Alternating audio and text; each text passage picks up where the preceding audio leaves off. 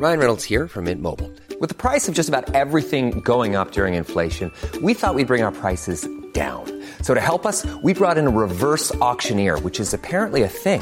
Mint Mobile Unlimited Premium Wireless. How to get 30, 30, bit to get 30, bit to get 20, 20, 20, bit to get 20, 20, bit to get 15, 15, 15, 15, just $15 a month? Sold! Give it a try at mintmobile.com/switch. $45 up front for 3 months plus taxes and fees. Promo rate for new customers for limited time. Unlimited more than 40 gigabytes per month. Slows full terms at mintmobile.com.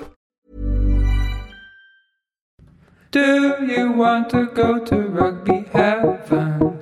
Let's go back to 1987 with Squidge. With Squidge. Let's go back to 87 with Squidge.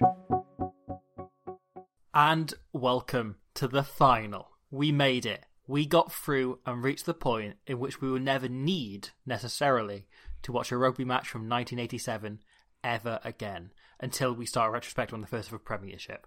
I am joined, as ever, by Mr. Will Owen. How are you doing? I'm all right. I mean, you say that. That's until we complete every World Cup and we go back through them again after that, which is definitely something we have in plan.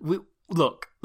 We've got more men's World Cups to get through. We've got women's World Cups, if it was possible to get footage for games. And this is something we've talked about and gone over at length, but it's impossible to get hold of all the games to cover one. It's certainly something that in the future, if we can get to one, that we will eventually do. But if we ever get that desperate, we can cover Sevens World Cups. If we get that desperate, yes. Or we can cover Rugby League. What can we define as a World Cup? It's a very good question. Yeah. But right, World Club Cup, that's going to come into play. One day, we can shove that in. We've done a Lions tour, there's no rules. It's true. But, right, it was a question World Rugby were asking for many years. 1995, they finally went, yeah, right, we'll do a World Cup. Yeah. And 18 months later, they had one. They had one put together, and boy, has it been just as shoddily put together, but you can tell actually a lot of hard work went into it. Sure. As you'd kind of hope and expect. I will also say, so you just introduced me there, that my name is Will Owen, as it happens. And because, as we both know, probably the majority of the audience of this podcast come just for me, okay? Yes, so for all of the people who are unaware, could you please introduce yourself? Oh, I'm Robbie Osgood, whatever you want to call me, from YouTube. You may have heard of that. I also realised that if I was a good co-host, I would have introduced you, but I'm not. No, you're not. No, I mean, no, you're not. No, you don't have to. What? No, it's fine, is what I meant. So, we are here today, and I am getting right into it, because there's a lot to get through. To talk about the final of the 1987 Rugby World Cup, right? And it's an amazing feeling kind of getting there, right? Because when we watched the 2011 tournament, we kind of built up towards the final, and we're really excited about the final, and excited about that because we both love that game. Right, we watched it live together at the time in 2011. We have great memories of it. We both recall sitting on the sofa and watching it together, and the drama of it, and the real intensity of it. And that was the overwhelming feeling, wasn't it? That we could really dig into it. And it's a game I think we've both watched independently before watching it back for the podcast. We watched back, in the kind of 10 years intervening for recreational purposes. Yes. This game, on the other hand, I think we were looking at in very different terms. I think a part of me certainly was going, when we get to the final, I've never got to watch another bloody 1987 game ever again. But, right, when I finally sat down to watch it, my brain was going, I just thought I was going to be watching an old rugby match once a week for the rest of my life. I thought this was just how I was stuck in. I thought this was kind of like a purgatory I've made for myself, that I am stuck watching players knock it on and run bad lines once a week for the rest of my life. I'm kind of cursed by my own hubris. And yet, we've made it. We've got here to the final. We've done it. That's it out the way. Now that we've made it to the recording of this podcast, we don't actually have to watch any of it ever again. No. How does that feel for you then? Do you generally feel relieved about it? Do you feel slightly nostalgic or poignant about it? Yeah, I thought I would, but actually, I kind of feel like I have more to say and more to think on this 1987 Rugby World Cup. I know what you mean. And I feel like we kind of haven't covered it as thoroughly as we could have. I know what you're saying. I think there's a couple of reasons for that. One of them being that this World Cup is shorter than the previous one that we covered. This is, about 15 games shorter or something like that. So the original World Cup was not the original World Cup. This is the original World Cup. The first World Cup we covered, being 2011, was 48 games. and we did 48 games plus 2 retrospective kind of look back episodes as well, making it 50 episodes. And this World Cup was 32 games, and so we did 33 episodes covering the 32 games that happened and one we made up. Yes, absolutely. And so, obviously, yeah, it leads into it being a shorter tournament. There's less time to kind of reflect on it, less time to talk through things, less time spent with each team, where they only played 3 pool games instead of 4. Yeah. And the knockouts are largely the same, but that's the only area that does remain the same. That's it. But the thing is, you mention all of that. There definitely is more to be unpicked about this World Cup that we don't have access to, whether that's because it's not really on the internet or very well distributed on there, or because we're probably too young to know a lot about some of these players or some of these teams. Yeah. So that's why often our guests have certainly helped us. So firstly, I would like to thank them throughout this tournament. Yes. I don't want to stray too much into the territory of the wrap-up episode, which is going to come up after this. But, we've learned a lot through the guests who have uncovered some information for us about certain players, teams, coaches, whatever. Or the state of generally, 1987 in New Zealand. But the interesting and thing... marriage in New Zealand. Exactly. Big topic of debate. But that's the thing. I think that generally... We've taken the piss out of this World Cup a lot more than 2011, which is why it feels like we've only just, scratched the surface on the whole thing, because rugby hasn't been at the forefront, and that's fine. Well, the semi-final between Australia and France, which is one of the greatest games ever played, phenomenal, is kind of the one episode where we've taken the game seriously. Yeah, it is. Until now. Yes. Because I think, spoilers, right? But actually, who cares? I think this final, this was one of going into... At the start of the day, this was one of 2 Rugby World Cup finals I had not watched. I've never watched the 1999 final through all the way either. Right. I've never seen 91. 91, and I've seen the 91. rest. It's alright. There's a reason we won't be doing it next. It's alright. Yeah, I've never seen 1999. That's my kind of blind spot in general, that World Cup. That's the World Cup I know nothing about that. I think we have covered this... same. Yeah. Ben Tune scores in the final, though. I know that. He's going to be the key pointless answer if you ever do World Cup final try scorers, if that ever comes up. But having now watched this, right, I'm going to say this game is a bit of a belter. I love it. I think that other than that semi-final you addressed that we did with Paul Williams, I think this is probably my favourite game in the tournament. I think so. I agree. I think this is my second favourite game of the whole tournament. I think this is fantastic. It's brilliant. And there are other games I will have enjoyed, but I don't think, again, as you say, I don't think I've taken a test match this seriously and really kind of micro-analysed it in my head as I've watched it in that way of possession matters, territory matters, pressure matters.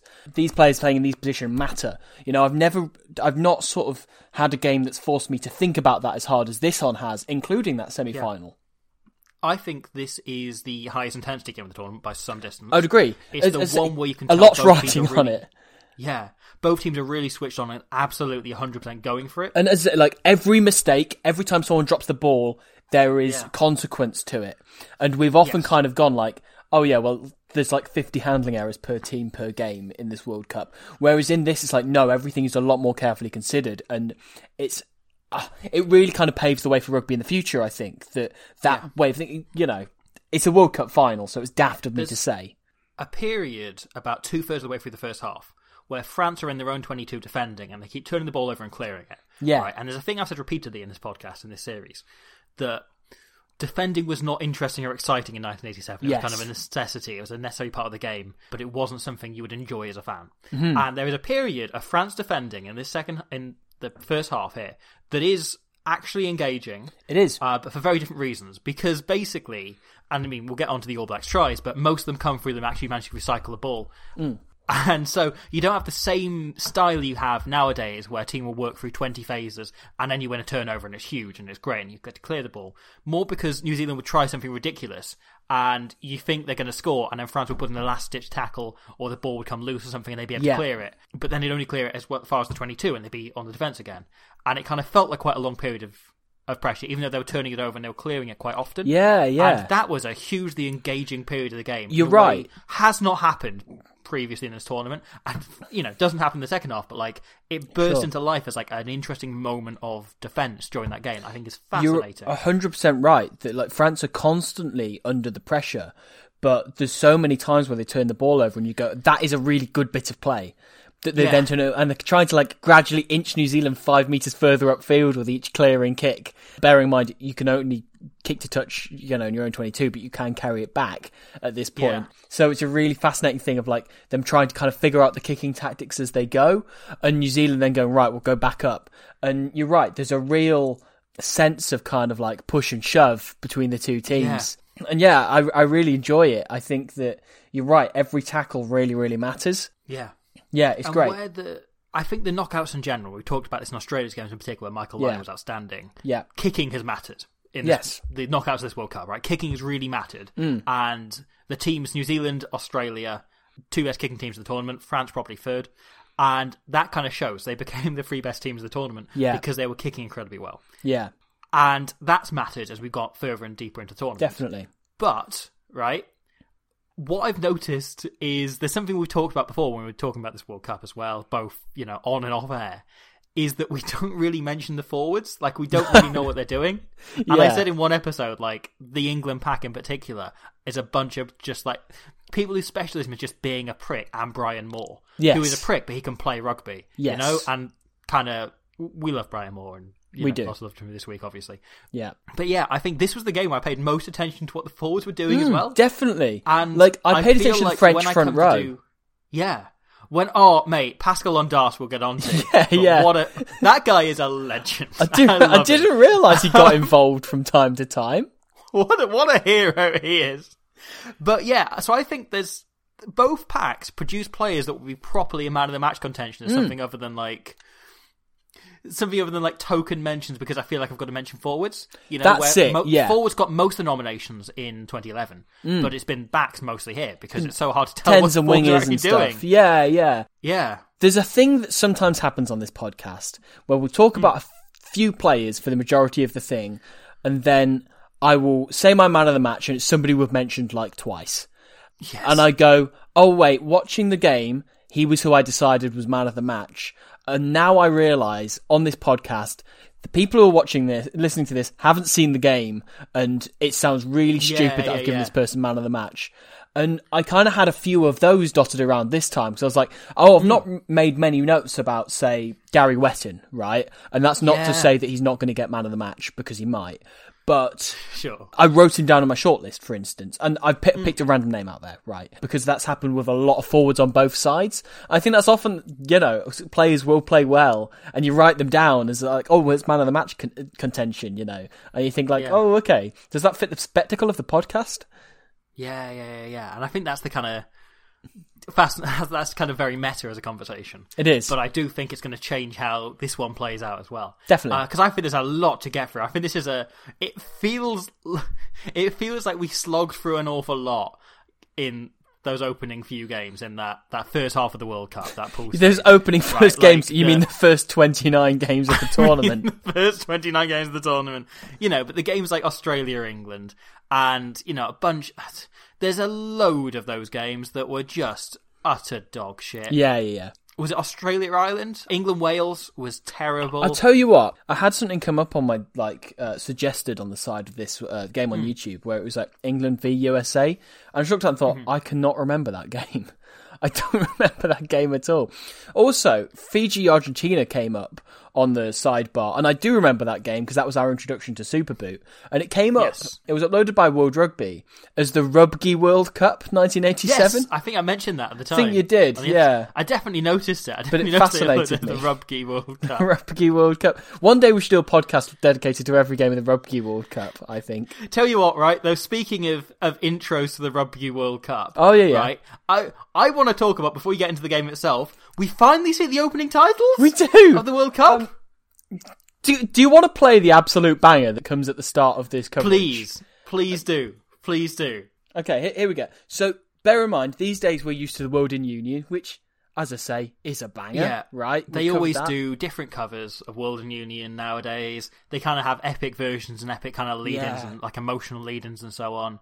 Yeah. We had not seen over any of the previous 31 games, or the one we made up, any signs of the opening of this World Cup. And finally it plays. And listen to it. What an absolute certified banger. It's a proper 80s anthem, this is. It sounds so much like a SNES menu music song. Like a middlingly early video game. Yeah.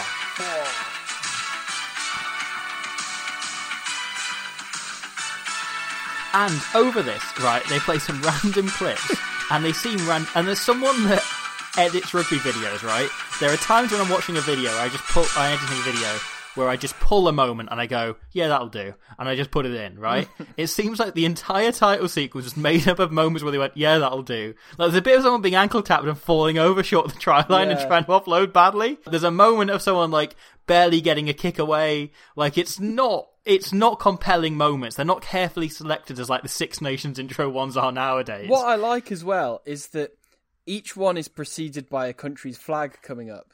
But the country's flag doesn't necessarily correspond to the clip they're about to show. They also... So there's a point where like a Tonga flag comes up, and then show a Tongan running with the ball. And then a Namibian flag comes up, and you see Eric Schomp running with the ball. I love they show a Namibian flag before Namibia's declared independence as a country.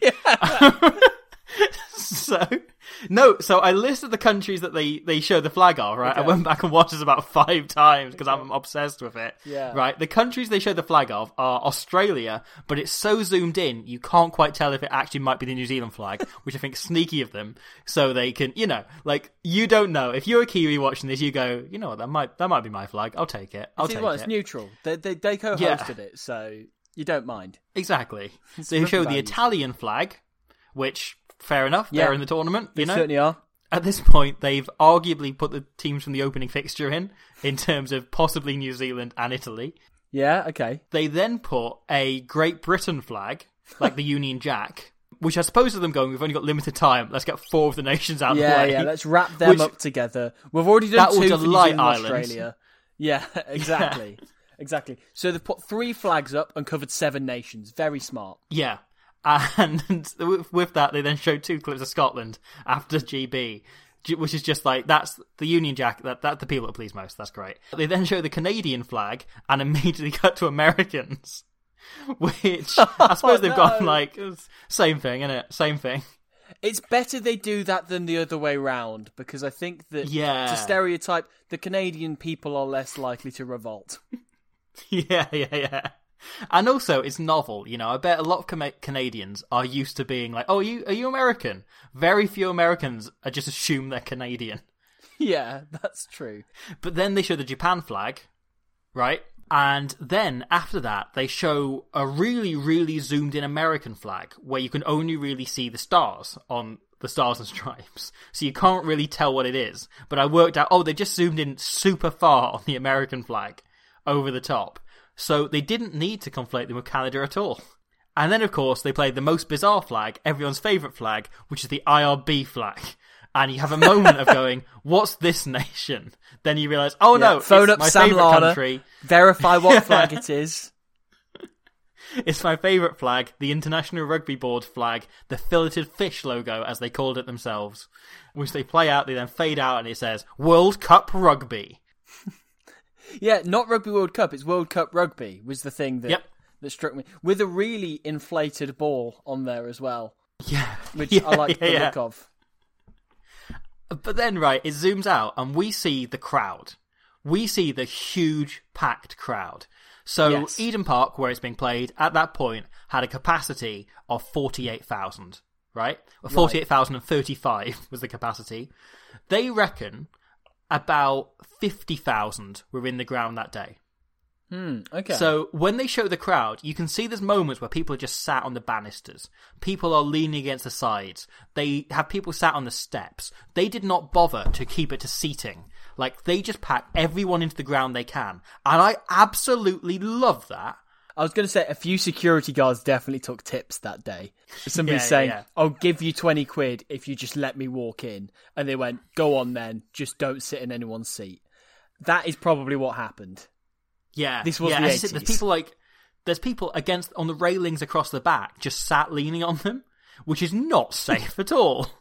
No, of course not. But it happened. Funny you should say 20 quid as well. Yeah. Take a guess how much tickets cost for this World Cup final. They were all 20 one price. quid. Nope. Well, okay, they were adjusted for inflation, about £42 in British pounds now. Okay.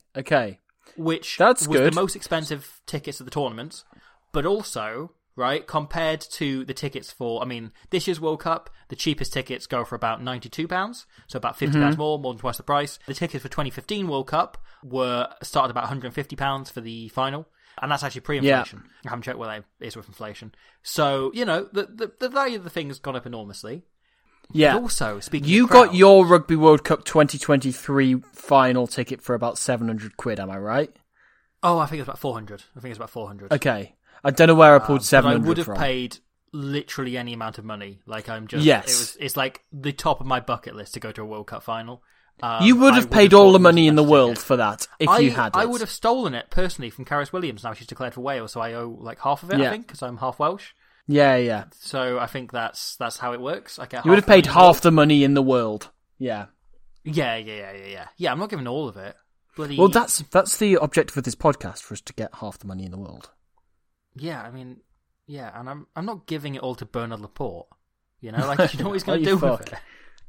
He's going to shove it up his bum. He will. He's notorious for doing that. You've got the previous chairman of the Rugby World Cup who used to wank over pigeons, and now the future president of World Rugby. And every time you give him coin ends up in an anus. Yeah. He's just constantly shoving money up his bum. Someone stop him. It's the one. It's his one downfall. Bernard Laporte. Yeah, last year he was investigated by the French authorities in his anus. Yeah, he was investigated by the French authorities for financial misgiving. Mm-hmm. Yeah, it was for the fact he tried to shove an entire bank up his bum, and they were like, "No, this still counts as bank robbery. Like you committed a heist technically. It doesn't matter that it's in your bum. You have no intention of spending it." He was put into a disciplinary to explain all of this, and he denied it. But then he farted, and just loads of just euros started flying out of his trousers. He's so thankful for contactless payment, because chip and pin was a nightmare for him. He got so many paper cuts. There's a delightful mental image for you. Yes. So, right, we were talking about the crowd for the Rugby World Cup final in 1987, the year. And the other interesting thing I want to add here, right? So they estimated that the audience watching this for this game, right, was around 100 million. They estimated around 100 million people watched the World Cup final, which was broadcast around 6 a.m. French time, around 5 a.m. UK time. So, like a doable time, but not ideal. Yeah. Like it wasn't 2 a.m. It wasn't like a terrible time. It was really early on Saturday morning, and it was a World Cup final. So what are you going to do? Yeah. But they estimated 100 million people watched that. In terms of the growth of the tournament, which is something we talked about a lot over this podcast, about how the tournament has just spiraled and grown and exponentially just expanded beyond what it was at this point. The point they kind of only had one sponsor in Steinlager, but we saw a lot of Steinlager everywhere. We certainly did. Hey, I quite fancy a Steinlager now you mention it. Do you? Should we go for one after I really this fancy podcast? a Mitsubishi. Yeah, or a Mazda. I really fancy a Mazda. I could really do drinking a Mazda. Yeah. Look, you have some petrol and I'll have some lager. We'll both end up in the same state. Sam Lager. So they reckon around 100 million watched the 87 final, right? Around 857 million watched the 2019 final. Wow. So that's... The thing is, over 35-ish years, that's not like an insanely drastic difference to say how stupidly organised this tournament was. Yeah. But it's basically, rugby has grown 8 times in popularity in the course of the last 35 years, is basically what we're looking at. We've got a metric for that, essentially. And that's a good stat, that we can actually compare that, The other thing is, it's quite hard to verify that. That was an estimate made before the game. They reckoned 100 million people were going to tune in. It's quite hard to get comprehensive figures for how many people watched it. I reckon 100 million people have listened to this podcast. Yeah. But I think they were basing on how many people were watching around the world and watching the other games, watching the semis and so on. So on and so forth. But, I've looked at the stats of people who've listened to the old podcast. I don't really do that often. Occasionally I do. Has it grown around 8 times? Are we going to get around 8 times listeners when we do 2019? Is that what we're saying? That's the plan. But the 100 million of that, they're estimating around 2 million people in New Zealand were going to watch this, which is an insane figure when you consider the population of New Zealand at the time. 1.5 million or something they were talking about. Mm-hmm. But if you start looking at how the All Blacks treated this final, or how New Zealanders in general treated this final, you get a really, really drastic picture of how much things changed. Oh? And it's something we talked about with Jamie Wall on a previous episode, and we've kind of discussed in pieces around this World Cup that the New Zealand public had fallen out of love with the All Blacks, you know, over the early 80s. They were no longer the kind of beloved force they once were. Mm. And a lot of that was kind of them having rough periods. They had a countless number of scandals leading into the year before this World Cup, the infamous Cavaliers tour. For anyone unaware, the tour of South Africa that wasn't sanctioned by the New Zealand Rugby Union, by World Rugby. Of course. They weren't allowed to tour. They weren't allowed to tour under the name New Zealand or the All Blacks, so they toured under the name the Cavaliers. But they sent basically the New Zealand national team out to South Africa to play them. And it was a hugely controversial thing at the time. It was during the peak of apartheid. Yeah. And hence why South Africa weren't invited to this tournament. Yeah, it would have been after the flower bomb incident that we've previously discussed. Yes. Which will have been a big reason, presumably, of why they thought we can't go back there. This is too dangerous. Yeah. And so before this tournament, New Zealand kind of basically rebooted the entire team. Hence why there's such a young look to all of this side. They're largely kind of kids. And a lot of these players go on to play for a very long time after this. You know, you have players here who would go on to play in the 95, even 99 World Cups throughout this team. Yeah. Dotted throughout the entire thing. David Kirk, as the captain, kind of was that very, like, school head boy look. Yeah. And was kind of taken to heart as almost like... I think the best way I think I've described him is this on a previous episode. But he's kind of like the boy you hope your daughter will bring home. Yeah. Yeah. This was actually his penultimate game for the All Blacks, David Kirk. So he retired he played Northam International after this. Okay. Because they had them in 1987, post-World Cup, because they played the World Cup in May and June for whatever reason. This game was actually played on our mum's birthday. There's a fun fact for you. Oh. Anyway. Ryan Reynolds here from Mint Mobile. With the price of just about everything going up during inflation, we thought we'd bring our prices down. So to help us, we brought in a reverse auctioneer, which is apparently a thing. Mint Mobile Unlimited Premium Wireless. How to get 30, 30, how to get 30, how to get 20, 20, 20, how to get 20, 20, how to get 15, 15, 15, 15, just $15 a month? Sold! Give it a try at mintmobile.com/switch. $45 up front for 3 months plus taxes and fees. Promo rate for new customers for limited time. Unlimited more than 40 gigabytes per month. Slows full terms at mintmobile.com. Burrow is a furniture company known for timeless design and thoughtful construction, and free shipping, and that extends to their outdoor collection. Their outdoor furniture is built to withstand the elements, featuring rust-proof stainless steel hardware, weather-ready teak, and quick-dry foam cushions. For Memorial Day, get 15% off your Burrow purchase at burrow.com/ACAST, and up to 25% off outdoor. That's up to 25% off outdoor furniture at burrow.com/ACAST. Do you want to look at the New Zealand team then? Sure, okay. So, I mean, New Zealand only make one change, which is they bring back in Michael Jones, who again, at this point, was a youngster who'd kind of been drafted into this tournament. Yeah.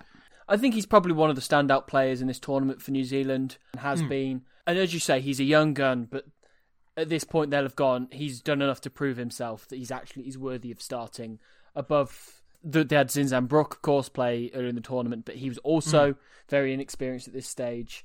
And Mark Brooke Cowden, of course, played the semi-final for New Zealand. So, otherwise, it's as you'd expect from the All Blacks. They've got the big guns. You know, you've got Fitzpatrick, you've got both Wettons, you've got Shelford all in the pack. Big legendary names of All Black rugby. Grant Fox stays in the 10 jersey, not that was ever in doubt. Stanley and Taylor in the centres, who've played solidly all tournament. Kerwin, Green and Gallagher, back three as well, who, again, their results have been excellent, So, one note about this New Zealand team, right? We've talked all the way about how there's a huge theme of fathers of modern players throughout this team. Correct. Right? Throughout all the teams in this World Cup, right? I found out today that John Gallagher is Matt Gallagher's dad. You're joking. John Gallagher is Matt Gallagher's dad. The Saracens I did not know that until and Munster. Munster fullback. I had absolutely no idea that his son went on to play for Munster, Saracens, now Bath. Bless him. The thing is, right, I never would have thought that's an extremely common name in rugby circles, right? Like, there's as many Gallaghers in rugby as there are in Oasis. And yet, I am very shocked to find out they're related. Both play the same position. How did we not know this? In fairness, I always thought Matt Gallagher was English/Irish. Because am I right thinking he's Irish qualified? So is John Gallagher. So John Gallagher was born in London to an Irish father, then moved to New Zealand as a kid. Okay. And then, right, later on down the line, moved to New Zealand when he was a teenager, largely to play rugby, because he wanted to. Right. Went on to join the police in Wellington, became a policeman officer, and then became an All Black. Mm. And, do you want the other great stat about John Gallagher? Please. Never lost a test match. Wow. Never lost a test match. Blimey, that's a hell of a stat. How many caps did he get? Played for the All Blacks for 6 years, never lost once, over a grand total of 41 games. That's insane. That's surely untouchable by anyone at international level. Oh, okay. Past or he played future. 41 games, but only 18 tests. Okay. So it's one of those weird amateur era things. Still, 18 games unbeaten is unbelievable. Yeah, 41 full games as well. Like he managed to see it through. I'd be very surprised if another player in the men's game achieved that in the future. Adam Beard got to 16. Yeah, but Beaten. He didn't get to 18. No, very He close, then lost though. 2 in a row when he got there. Fake news. John Gallagher then signed for Leeds in Rugby League and has lived in the UK since. Hence, Matt Gallagher growing up in England, playing under-20s rugby for England. Played in a World Cup winning under-20s team, actually. And then obviously is Irish qualified as well, as through his grandfather, who was John Gallagher's father. Yes. For some reason, that never came up. We never knew about that. Do you want another great fact about remember the All Blacks team? Go on. Murray Pearce, right? The second row, okay? Retired from rugby, became an insurance person. Then retired from that and spent about 20 years doing stadium tours of Eden Park. What? So he went on he did the stadium tours of Eden Park. He became that was what he did. He was an All Black they hired to do stadium tours. And he would kind of wander around being like, I'm not going to lie. I played in the World Cup final in my day. Look, we've both done the Millennium Stadium tour, Principality Stadium tour. You've done it twice. I've done it once. And I tell you what, that sounds a lot more engaging than Derek from Cardiff doing it. Just telling you about, and this is where Ross Moriarty laces his boots up. And instead this goes, this is where I won the fucking World Cup. Here's my winner's medal if you want to look at it. He'd also do, tours for, hospitality and for people that, paid a certain amount. That's they could do, cool. A tour where he'd take them around and show them, stuff in various rugby cities where the All Blacks were playing. Yeah. Having an actual All Black do it. It's you get to meet this guy who won the fucking World Cup. That's so good. And by this point, he was in his late 40s or something, and he was kind of a bit past his best and whatever but was a kind of engaging and funny guy and could do that. I bet that was a lot of fun. And I think he still does the odd one, but it's not full time anymore. Now he's in his 60s. Yeah. But I'm not gonna lie, when you first said he does stadium tours, I thought you meant in the way Ed Sheeran does stadium tours. I thought you meant, and then he said of Eden Park, and I was gonna say that's not a tour. And then I realised that it was much more localised. I love the thought of him going around, just holding his World Cup winners medal and going, "You alright? There you go." Yeah, nice one. Just does sells out 35-year residency of Eden Park and nowhere else, and it counts as a stadium tour. He supports P Money on tour. Yeah. Hey, we should go to that. We should get P Money back and ask him about Murray Pearce someday. We should. We really should. Pearce. Yeah. One day we'll get him back. One day. Get him back. Yeah. Not today though. So yeah, it's a full full team of great people. Richard Lowe doesn't get on, he's on the bench, but both his daughters have now represented New Zealand in Olympic rowing. Jessica and Olivia. Wow. So Never knew that. That's a cool little fact for you. Me neither. I did a lot of research onto this New Zealand team today, and it turns out a bunch of the players weren't playing, so I haven't got really a chance to talk about it that much. But that's a good one. Tell you what, right? 2 very contrasting stories of players who didn't play much in this World Cup. Okay? Right. From looking at the wider 26-man squad that they had at the time, 26 was the squad size at the time, Albert Anderson, okay, who is the second most famous All Black to come out of Southbridge Rugby Club. Do you know who the first is?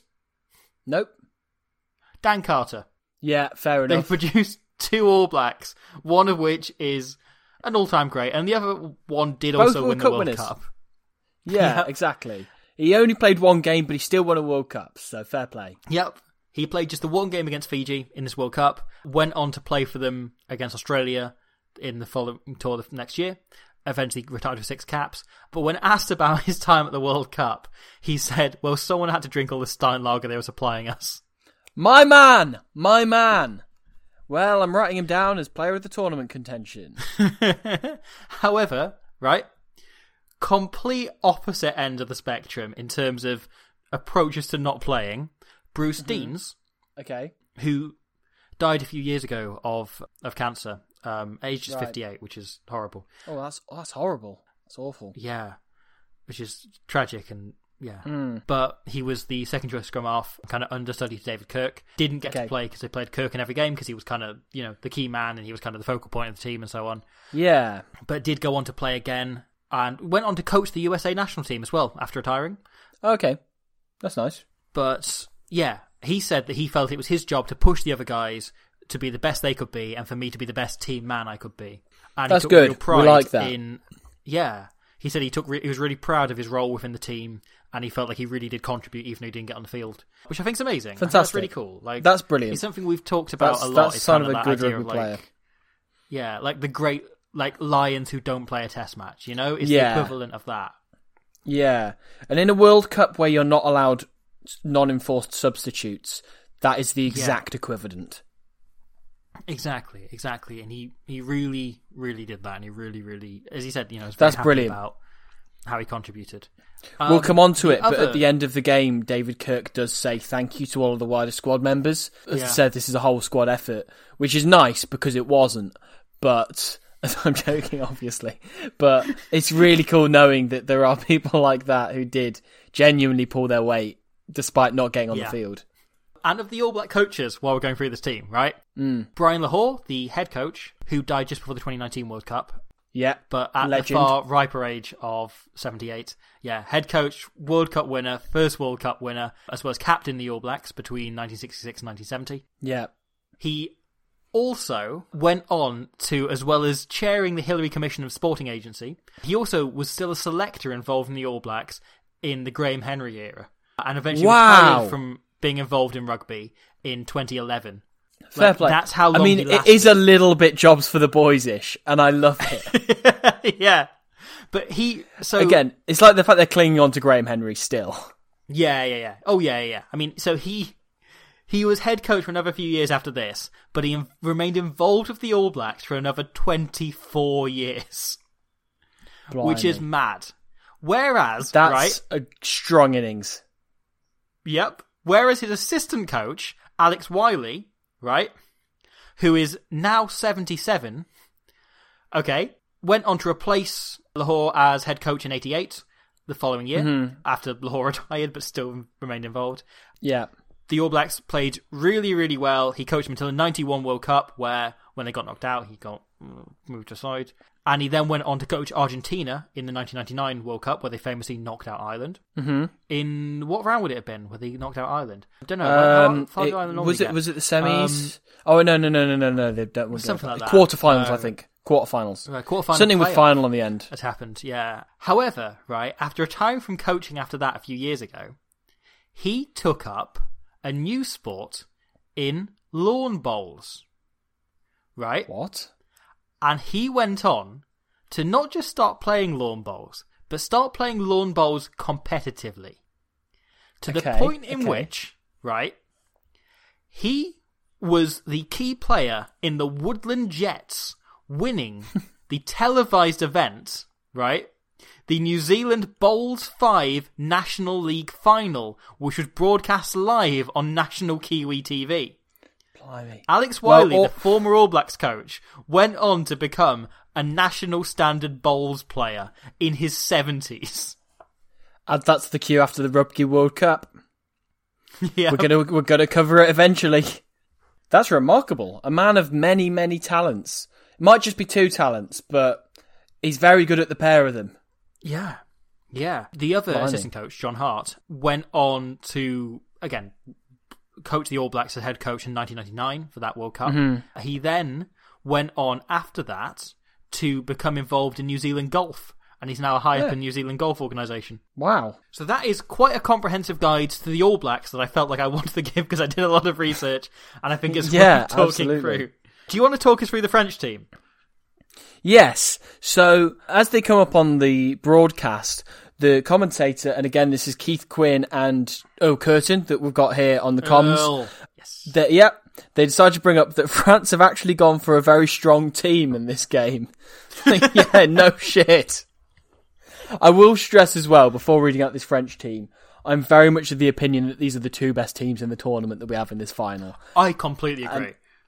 Yeah, and I'm really glad to see them play against each other. There's a real clash of styles, and it's great. But, yes, so the French pack is huge. And so we'll kind of enlightened as we go on to Ondas, De Broca, and Lamperoux in the front row. Alex Champ is a really imposing figure in the back row as well. Laurent Rodriguez has played well in the pool stages. I love Eric Champ because he is not the image, the model hard man in rugby, right? He looks like Bob Ross. He has this thick mop of curly hair and he's got skinny arms and he's kind of not that imposing a figure. He's quite tall. He's got quite a cute looking face. Yeah. He tries to look threatening, but he has just quite a sweet face. He looks like he wouldn't be out of place in an Eric Romer movie. As the best friend who finds out, his friend's being cheated on. You know, he's got he's got the energy of someone who's really, there's something, I would believe it if I looked at him and found out he played World of Warcraft. Yeah, I believe that, even in 87 in France. Yeah. Famously, they don't do World of Warcraft in France. It's called World de Warcraft. No, that's what it's called in the Netherlands. Okay, but here's the thing about Eric Champ, right? He does not give off hard man energy at all to glance at him. And then you see him square up to, Buck Shelford. And he's suddenly terrifying. He's a man who is scary only in aura. He has this, horrifying aura the moment he wants to give it off. But he is not threatening at all to glance at it. If you saw a photo of him, you would not believe that is one of the all-time great rugby hard men. And yet, to see him play, they cut to him during the haka before this game. And you're almost he is scarier than the War Dance. Seeing that man once.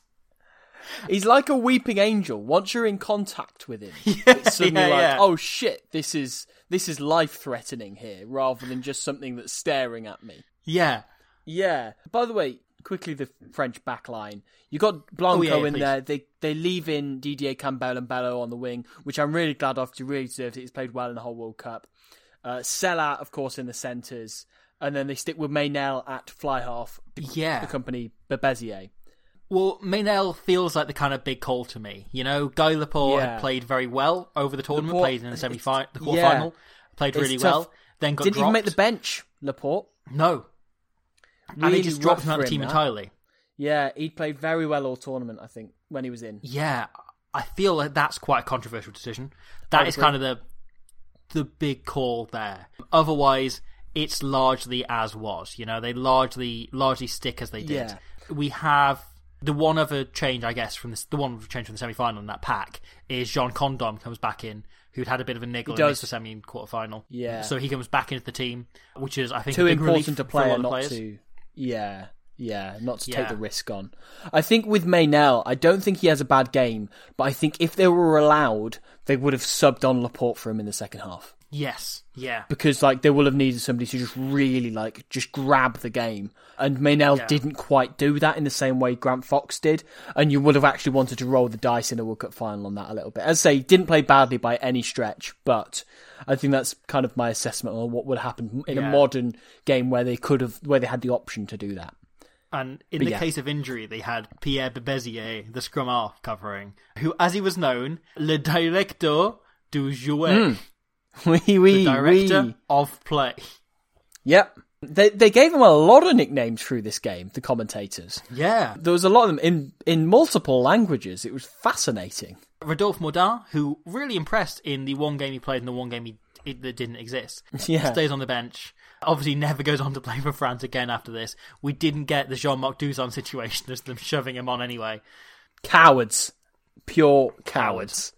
Absolute cowards. You were about to talk about the hacker. So, before the hacker has even started, Keith Quinn says on the comms, okay, this is a really exciting moment. The All Blacks are about to do the hacker, and France, the absolute fucking madmen, are about to challenge them. So clearly somebody had told the commentary team, by the way, France are going to challenge them. This hacker isn't going to be done unopposed, right? And we've covered in the 2011 final, France challenged the hacker. So for those who have forgotten or those unaware, they started off holding hands in an arrowhead formation and then walked up to the halfway line, and New Zealand obviously absolutely shat themselves at that prospect.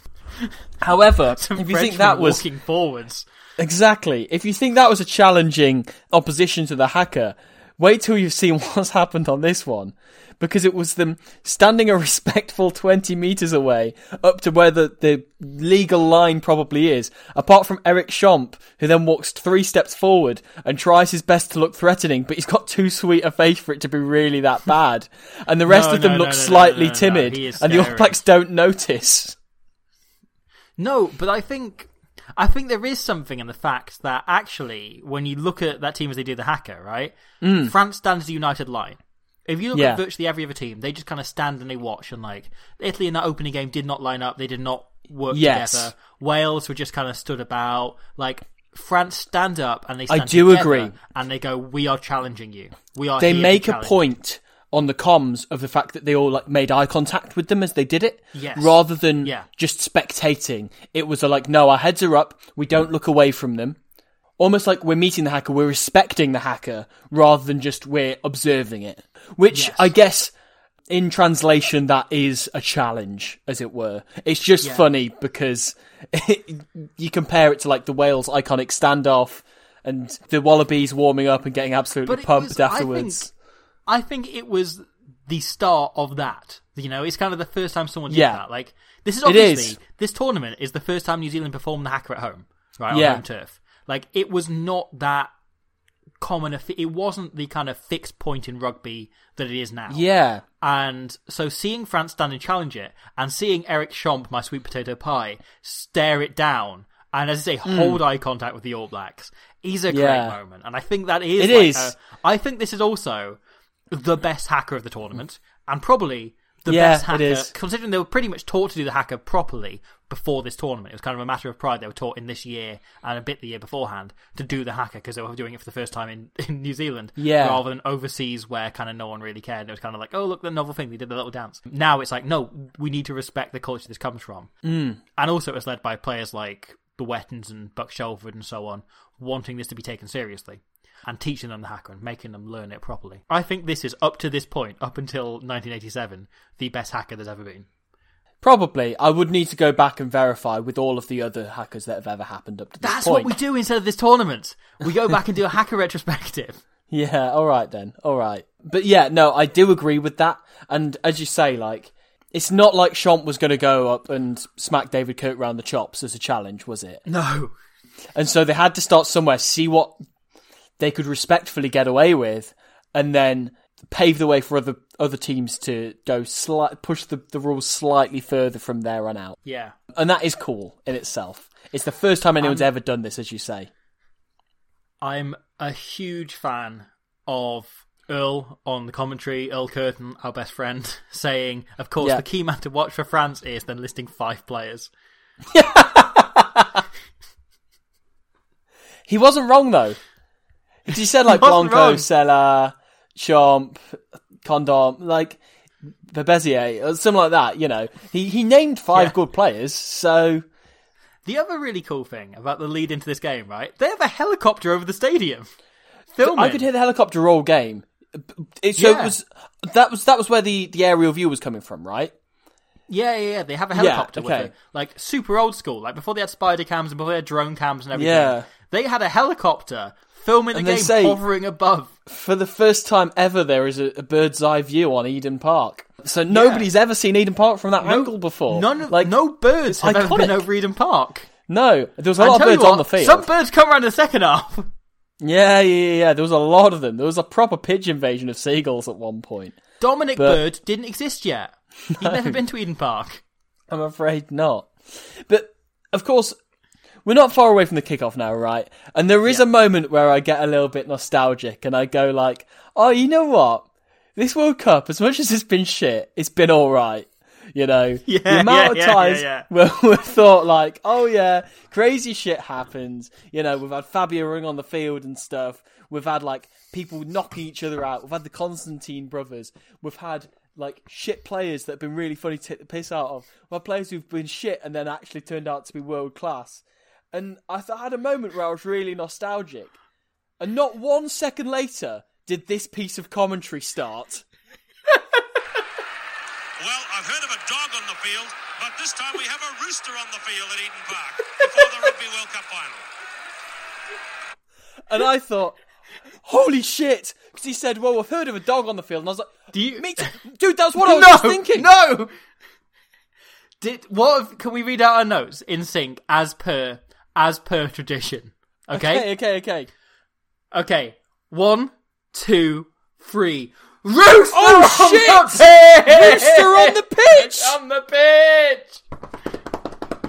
It happened! And then there's a fucking chicken playing in the Rugby World Cup final!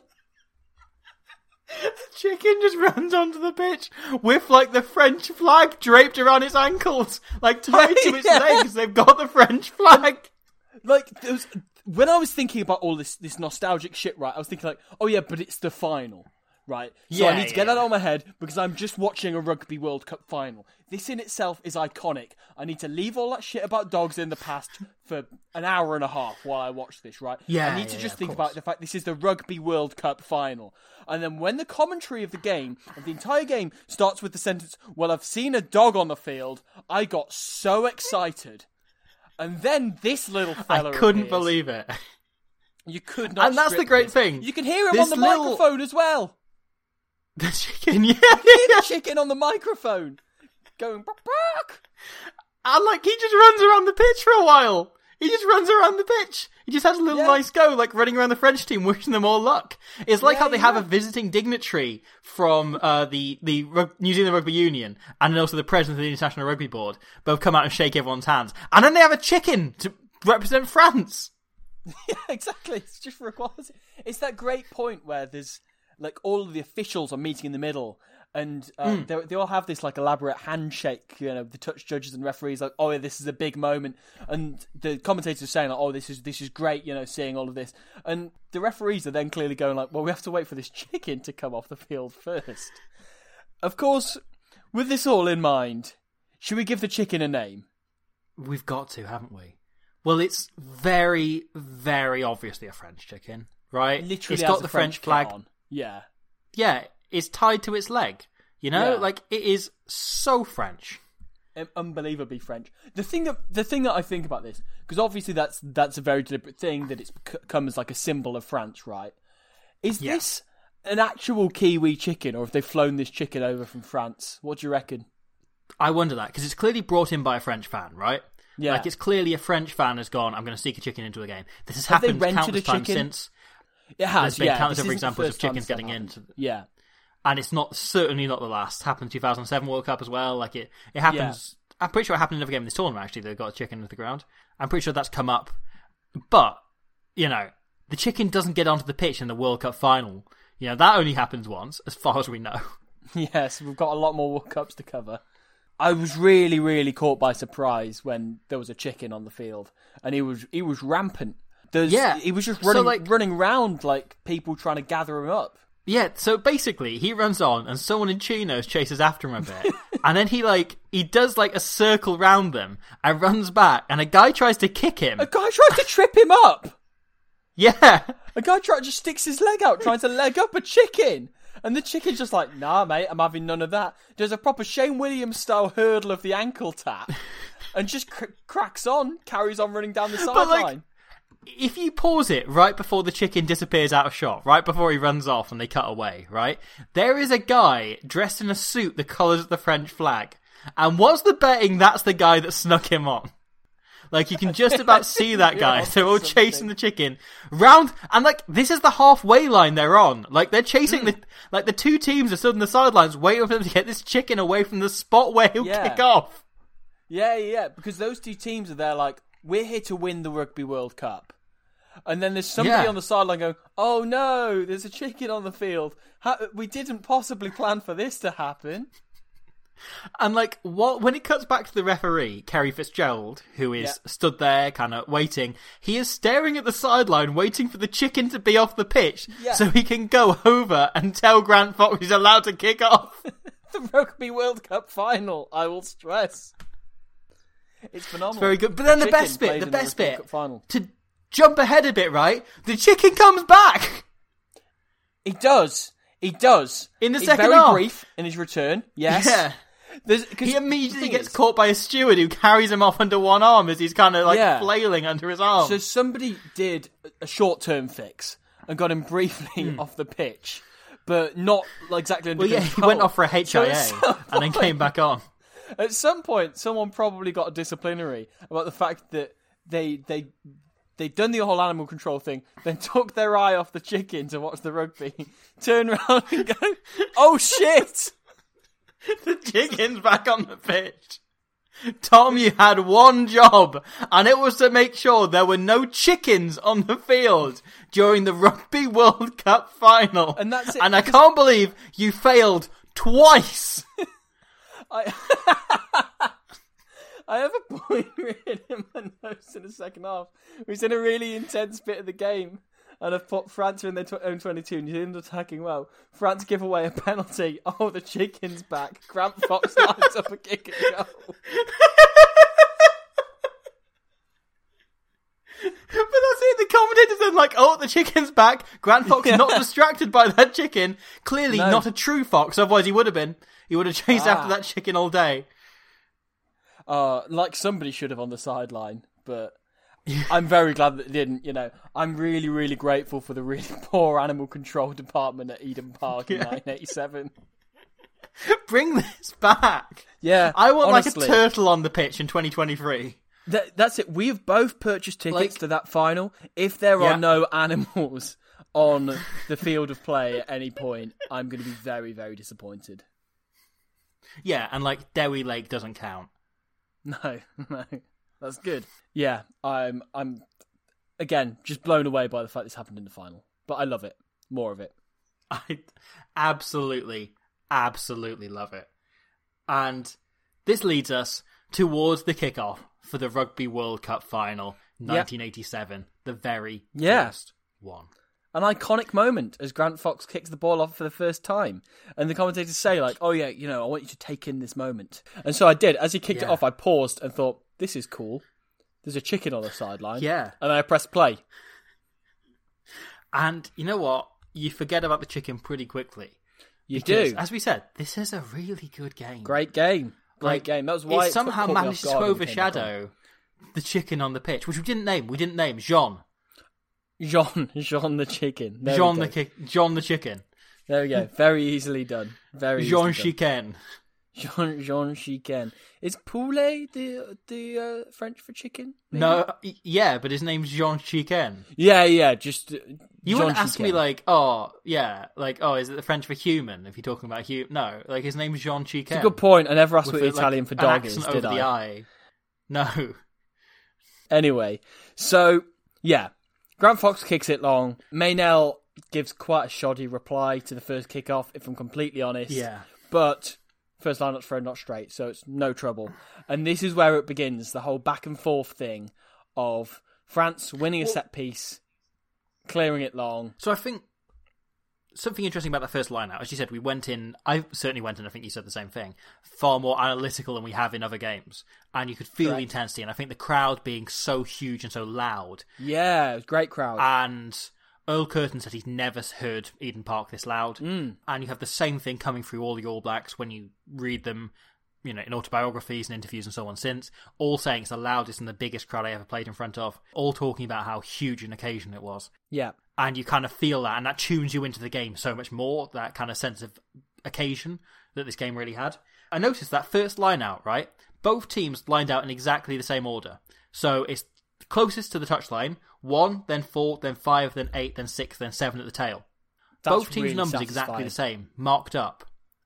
Exactly the same. As you say, goes not straight, leads to a scrum, and France smash it. Yeah, they absolutely murdered them at scrum, and this sets a bit of a precedent at this point, you think. France are taking absolutely no shit from New Zealand.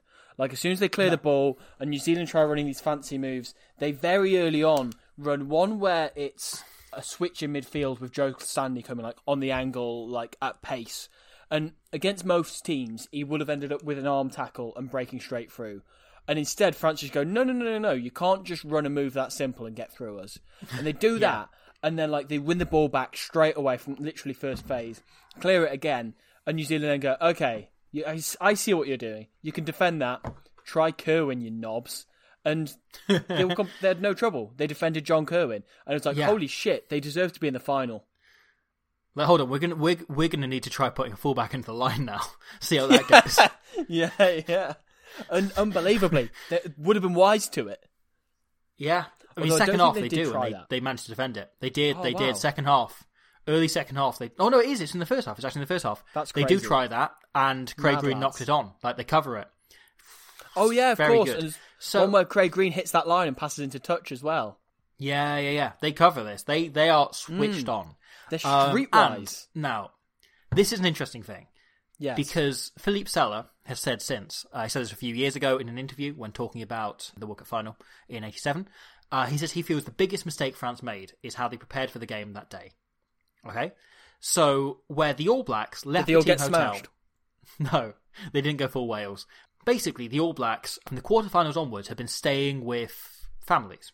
They've been staying with, like, small families, and that was a deliberate thing they'd done in order to kind of reconnect with the New Zealand public, which is something they really were desperate to do after the kind of few years leading into this. Okay, interesting. So this younger team, and it was something that the coach, Brian Lahore, had kind of masterminded as such. Like, Sean Fitzpatrick referred to it as a masterstroke. Mm-hmm. So something they'd done, was that they started doing all their training sessions at schools instead of doing them on kind of private fields and so on in rugby clubs.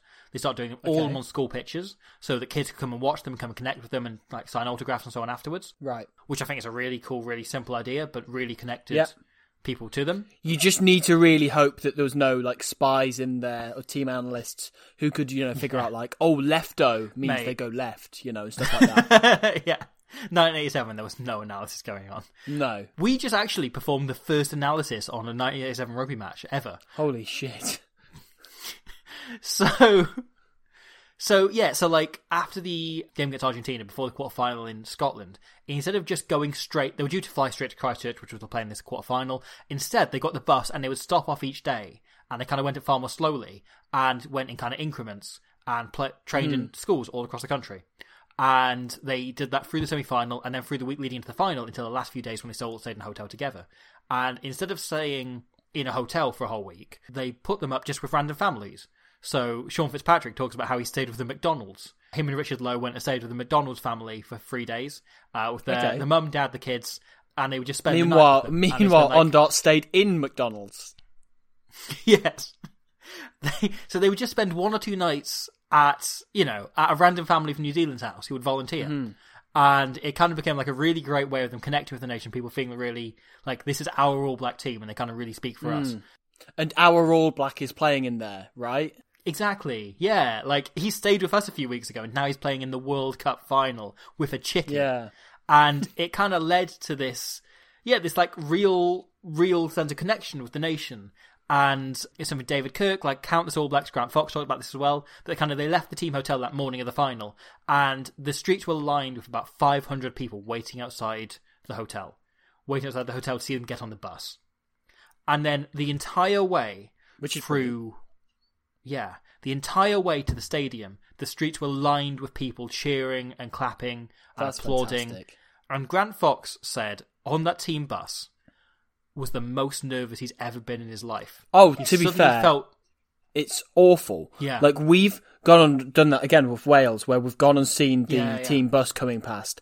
And every time, like, they have blacked out windows, typically. But if you can see a slight silhouette through there, you can tell that they're shitting themselves.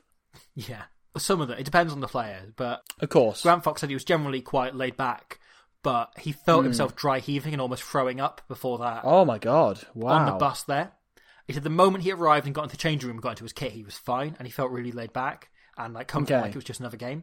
But on the bus, he felt this like huge weight of a nation. He'd never seen New Zealand like this, and he'd never seen cheering and so on like this outside the ground, and like lining the whole route through, cheering and shouting at the bus and cheering them on. And other things like Lahore had also like encouraged them to just go to the pub and hang out with locals and sing songs and stuff. Yeah. And just like wherever they went, just like go and have like 2 beers and sing songs with locals to kind of connect with people and it just led to this like absolute fever pitch, like ridiculous level of hype and just love for the All Blacks. Genuine support. Yeah. And love for the All Blacks. Like supporting your local team at that point, isn't it? Yeah, rather than the national team.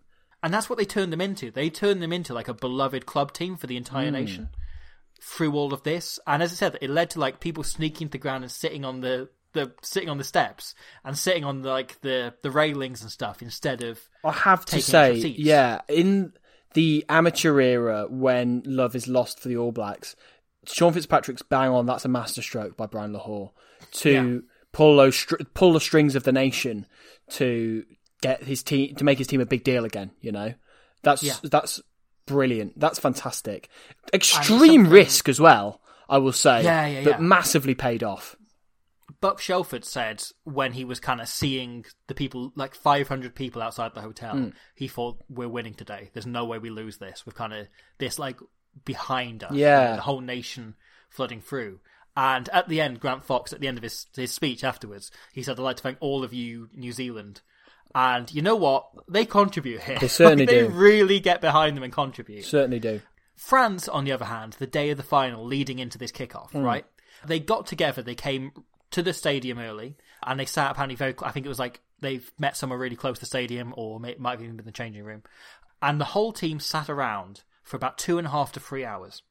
And they talked through what this meant. They went into some depth. They all got incredibly personal. And Sella talks about, you know, it was the first time he'd really talked in detail about like his upbringing and his family and his, his wife and everything to his teammates. And all of them talked through like what their motivation and what this would mean and what this mean to the nation and to the family and the people they grew up with, what this could lead to. And they spent, almost 3 hours. All of them went through in as much heartfelt detail as they could, opening up on the greatest possible level to... I do kind of love that. To each other. Yeah. And... Philippe Sella says that now, having had 20-odd years to think on it, this was, I think, 2015 he talked about this, he says, having had 20-odd years to think on this, I think that was the biggest mistake we could have made. Right. Because it meant we went into the game so emotionally charged. Yeah, really vulnerable. That we weren't focused. Yeah. And he said, and we just, like, if you look at it, we were, like, anything that required emotion. So what we were saying about them covering John Kirwan and being everywhere in attack, in defence, that was spot on, because they were emotionally charged as they could possibly be. But anything that required accuracy, they were not focused. They couldn't hit at all. Interesting. And Sella said we were completely right to have done that. We should have done it on the Thursday or maybe the Friday. That's it. If they'd done this the day before, then that's brilliant. Because I think that's really, really cool. The fact that they all opened up to each other and that they all recognise each other's motivations and, they could really connect on that personal level and fight for each other. But you're right that it's great if you can hear that from everybody else. But when you have to speak it as well on the same day, which unbelievably everybody had to, because that's just the way it works, then you become vulnerable hours before kickoff. Yeah. You're right. If that was done on the day before or in the middle of the week, then that would have, again, been something of a masterstroke, You think about Rassie Erasmus's Springbok team that went on and won in 2019. Yes. Very much a similar situation. that it was very clear to everybody by the knockout stages of what everybody's motivation was. You know, you look at Makazola Mapimpi, Sia Khaleesi talking about the townships and everything, Rossi Erasmus talking about them and their motivation and how much that personally affects him, how much respect he has for those players. It's great that, I think that generally great teams are supportive of each other in that kind of respect. Yeah. Absolutely. But yeah, the fact that somebody has to do it on the day of the Rugby World Cup final to learn that that's not the best idea to do it on the day of the Rugby World Cup final, right? Yeah. So I don't blame France whatsoever for that. I think that's a great way of preparing generally, but Sela is correct that maybe give it 24 hours. Yeah. Didier Camembert-Berra, I also read talking about this, and he said a similar thing of he felt the team went in just far too emotional. He said he felt the biggest mistake they made was that they tried to play the same tactics they played in the semi-final rather than approaching the All Blacks personally. Because the semi-final went so well. We used the same tactics we used for the Wallabies rather than changing things up. But he said the other mistake was we were far too emotional. His wife was pregnant at the time when he went to New Zealand. Oh, okay. And he felt very guilty going over in the first place. Yeah, I mean, but it can't be an easy decision, can it? No, flew over, took part in the tournament, played really well, came back, and apparently again, he hadn't told most of his teammates how shaky and nervous and everything he was and guilty he was about his wife until they had that session and they talked about that. Yeah. And he was really open about that and talked about it. Wow. But it's not the only thing involving Didier Camembert-Berra that came out this week. No. Yes. So news broke in New Zealand the day before this involving that man. Yes. Didier Camembert-Berra this week came out as bald. Yes. Which in itself is quite a funny concept. But it came out that he had a hair transplant. He was previously bald and extremely self-conscious of image. Is very image conscious. And so I'm going to explain two sides to this from my perspective, and then I'm going to ask for yours, okay? Okay. On one side, it is funny the way this is explained. Yes. Because Keith Quinn says, some of us have known about this for a while. He's very, he's been very conscious about talking about this, but he's actually bald. And it's just like, oh, okay. But this is I was thinking, it's the 80s. It would have been a big deal if it was like, oh yeah, he's gay. Or something like that, which is what it's built up to be. That's genuinely where I thought the sentence was going. Me too. And my brain was going, well, I would have heard about this if he was gay. You know? Yeah. And Alfie was the first professional player ever in a team sport to come out while still playing. But I was thinking, well, it was amateur era, so does that not count? Was Camembert-Berra gay? Is this where it's going? And his hair's very well groomed and always in immaculate condition. Yeah, so it can't be anything else. Oh no, that's the focus. Yeah. That's the focus here. Yeah. That he'd gone bald and he lost all confidence whatsoever. And suddenly his kicking stats plummeted. His play plummeted. He was suddenly playing atrociously and dropped out of the national team because he was bald. Because he was bald. And like Samson, his power is entirely in his hair. Exactly. But, since growing it back, he'd regrown his confidence, got back his mojo, he'd learned to kick again. It's a really inspiring story, and presumably he told all of this on the day of the final. I think so. That with great hair comes great kicking ability. The rest of them will go around and start talking about, I'm doing this for my mum who passed away 3 years ago, and, I'm doing this, in order to make my father proud, who never believed in me, but I really want to show him I'm worth believing in. Then Didier Camembert-Berra goes, guys, it's really tough to say, but, I'm actually... You can say it, Didier, you can say it. Yeah. Oh, it's a good thing he had a really supportive team behind him. That same interview where he talked about his wife being pregnant and talking about it for the first time and so on. He then says, I'm really disappointed we lost the final, even though I felt I personally outplayed John Kirwan. My man, I love that level of confidence. If he was bald, he'd never have said that. With a full head of hair, said that. He is balls out. My man, Camembert-Berra. You big yourself up, my man. But I love that he said that 30 years later, he's still clinging to that. Yeah. Kirwan scored the winning try. I showed him. Yeah. I showed him that day. As I say, there's two sides to this, right? Because what I was going to say was that one side, again, it's funny that he came out as bald. The other side is, I think it's really cool that a top-level athlete has spoken about being image conscious. Yeah. Because, like, especially male rugby players are all so, like, brazen and just, like, really unable to talk about that kind of a thing. And are really, like, you know, they have to be like, oh, I don't care about that kind of thing. I'm just naturally gorgeous. What are you on about? I think it's really cool that an international rugby player was like, actually, I was really, really conscious about the way I looked. And then, actually, I worked on it. And I felt good in myself. And I felt positive about I was going to use the phrase body positive. I don't think that's the correct phrase to use. But I felt positive in myself, and I then became a better rugby player as a result. And I think that's a cool thing that he's openly spoken about.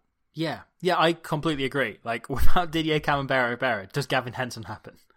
Exactly. And probably also, not. Like, I highly relate as someone whose hairline is starting to recede. Oh, like, man. As someone who knows their days are ticking, you know, I get it. I get it, man. As someone whose hair is currently so long and shaggy because I know it's the last chance I'm going to have, you know?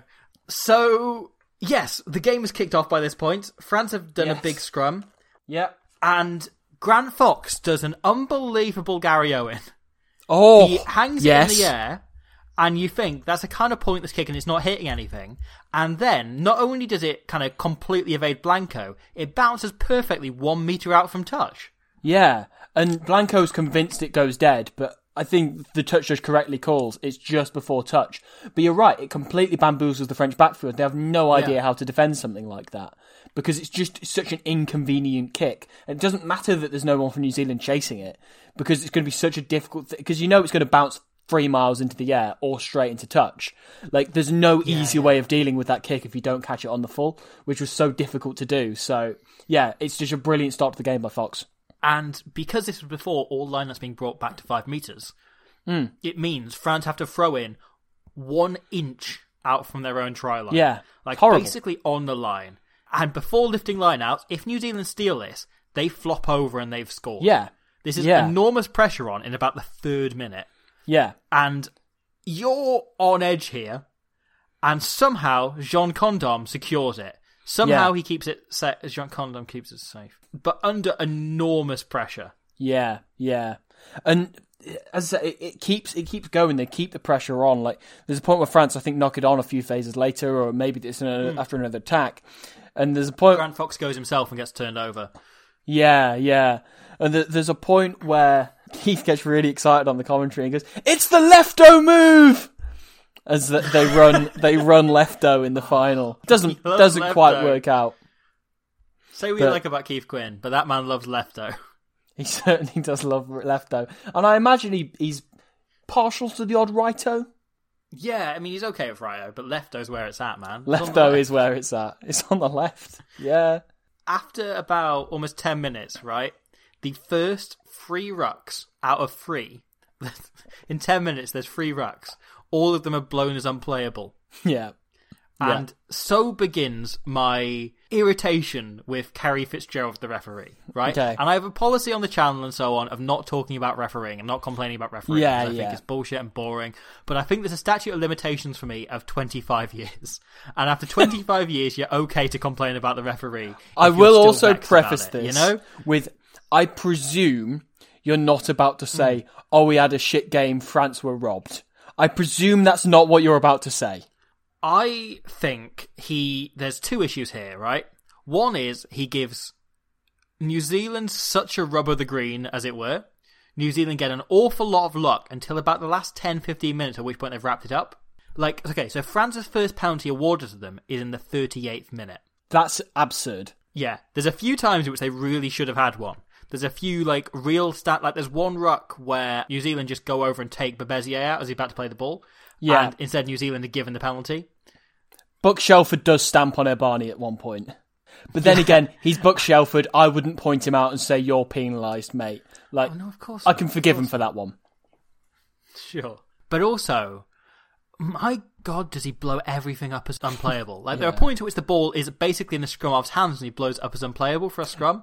There's a few silly ones of that. Yeah. What I really liked as well. Enormously frustrating. So constantly, off the back of scrums and rucks, so New Zealand, rightfully, were wanting to give loads and loads of ball to Buck Shelford. And Buck Shelford was clearly very much targeted by you'd think this sentence is going to end with Daniel Dubravka, one of the big lads. Pierre Berbizier was absolutely manhandling the biggest man on the field. And I have so much respect for that, because at the back of scrums, every time Kirk was saying, Shelford, you carry into Berbizier, you're 3 times his size, you're the strongest man in this World Cup, go for it. And Berbizier was just going around his legs and being an absolute pest every single time. And there's one point in the second half where Berbezier's clearly been going at him all day. There's a point where Berbizier chops him and Shelford drops the ball and kind of picks it back up again. The referee blows it, and Shelford looks so insanely pissed off that he just like lobs the ball at the ground or something, or shoves somebody. And there's a point again after that where he gets penalised because I think he gets up and tries crawling along the floor or something, because he just does not want to accept the fact that a smaller man is getting under his skin.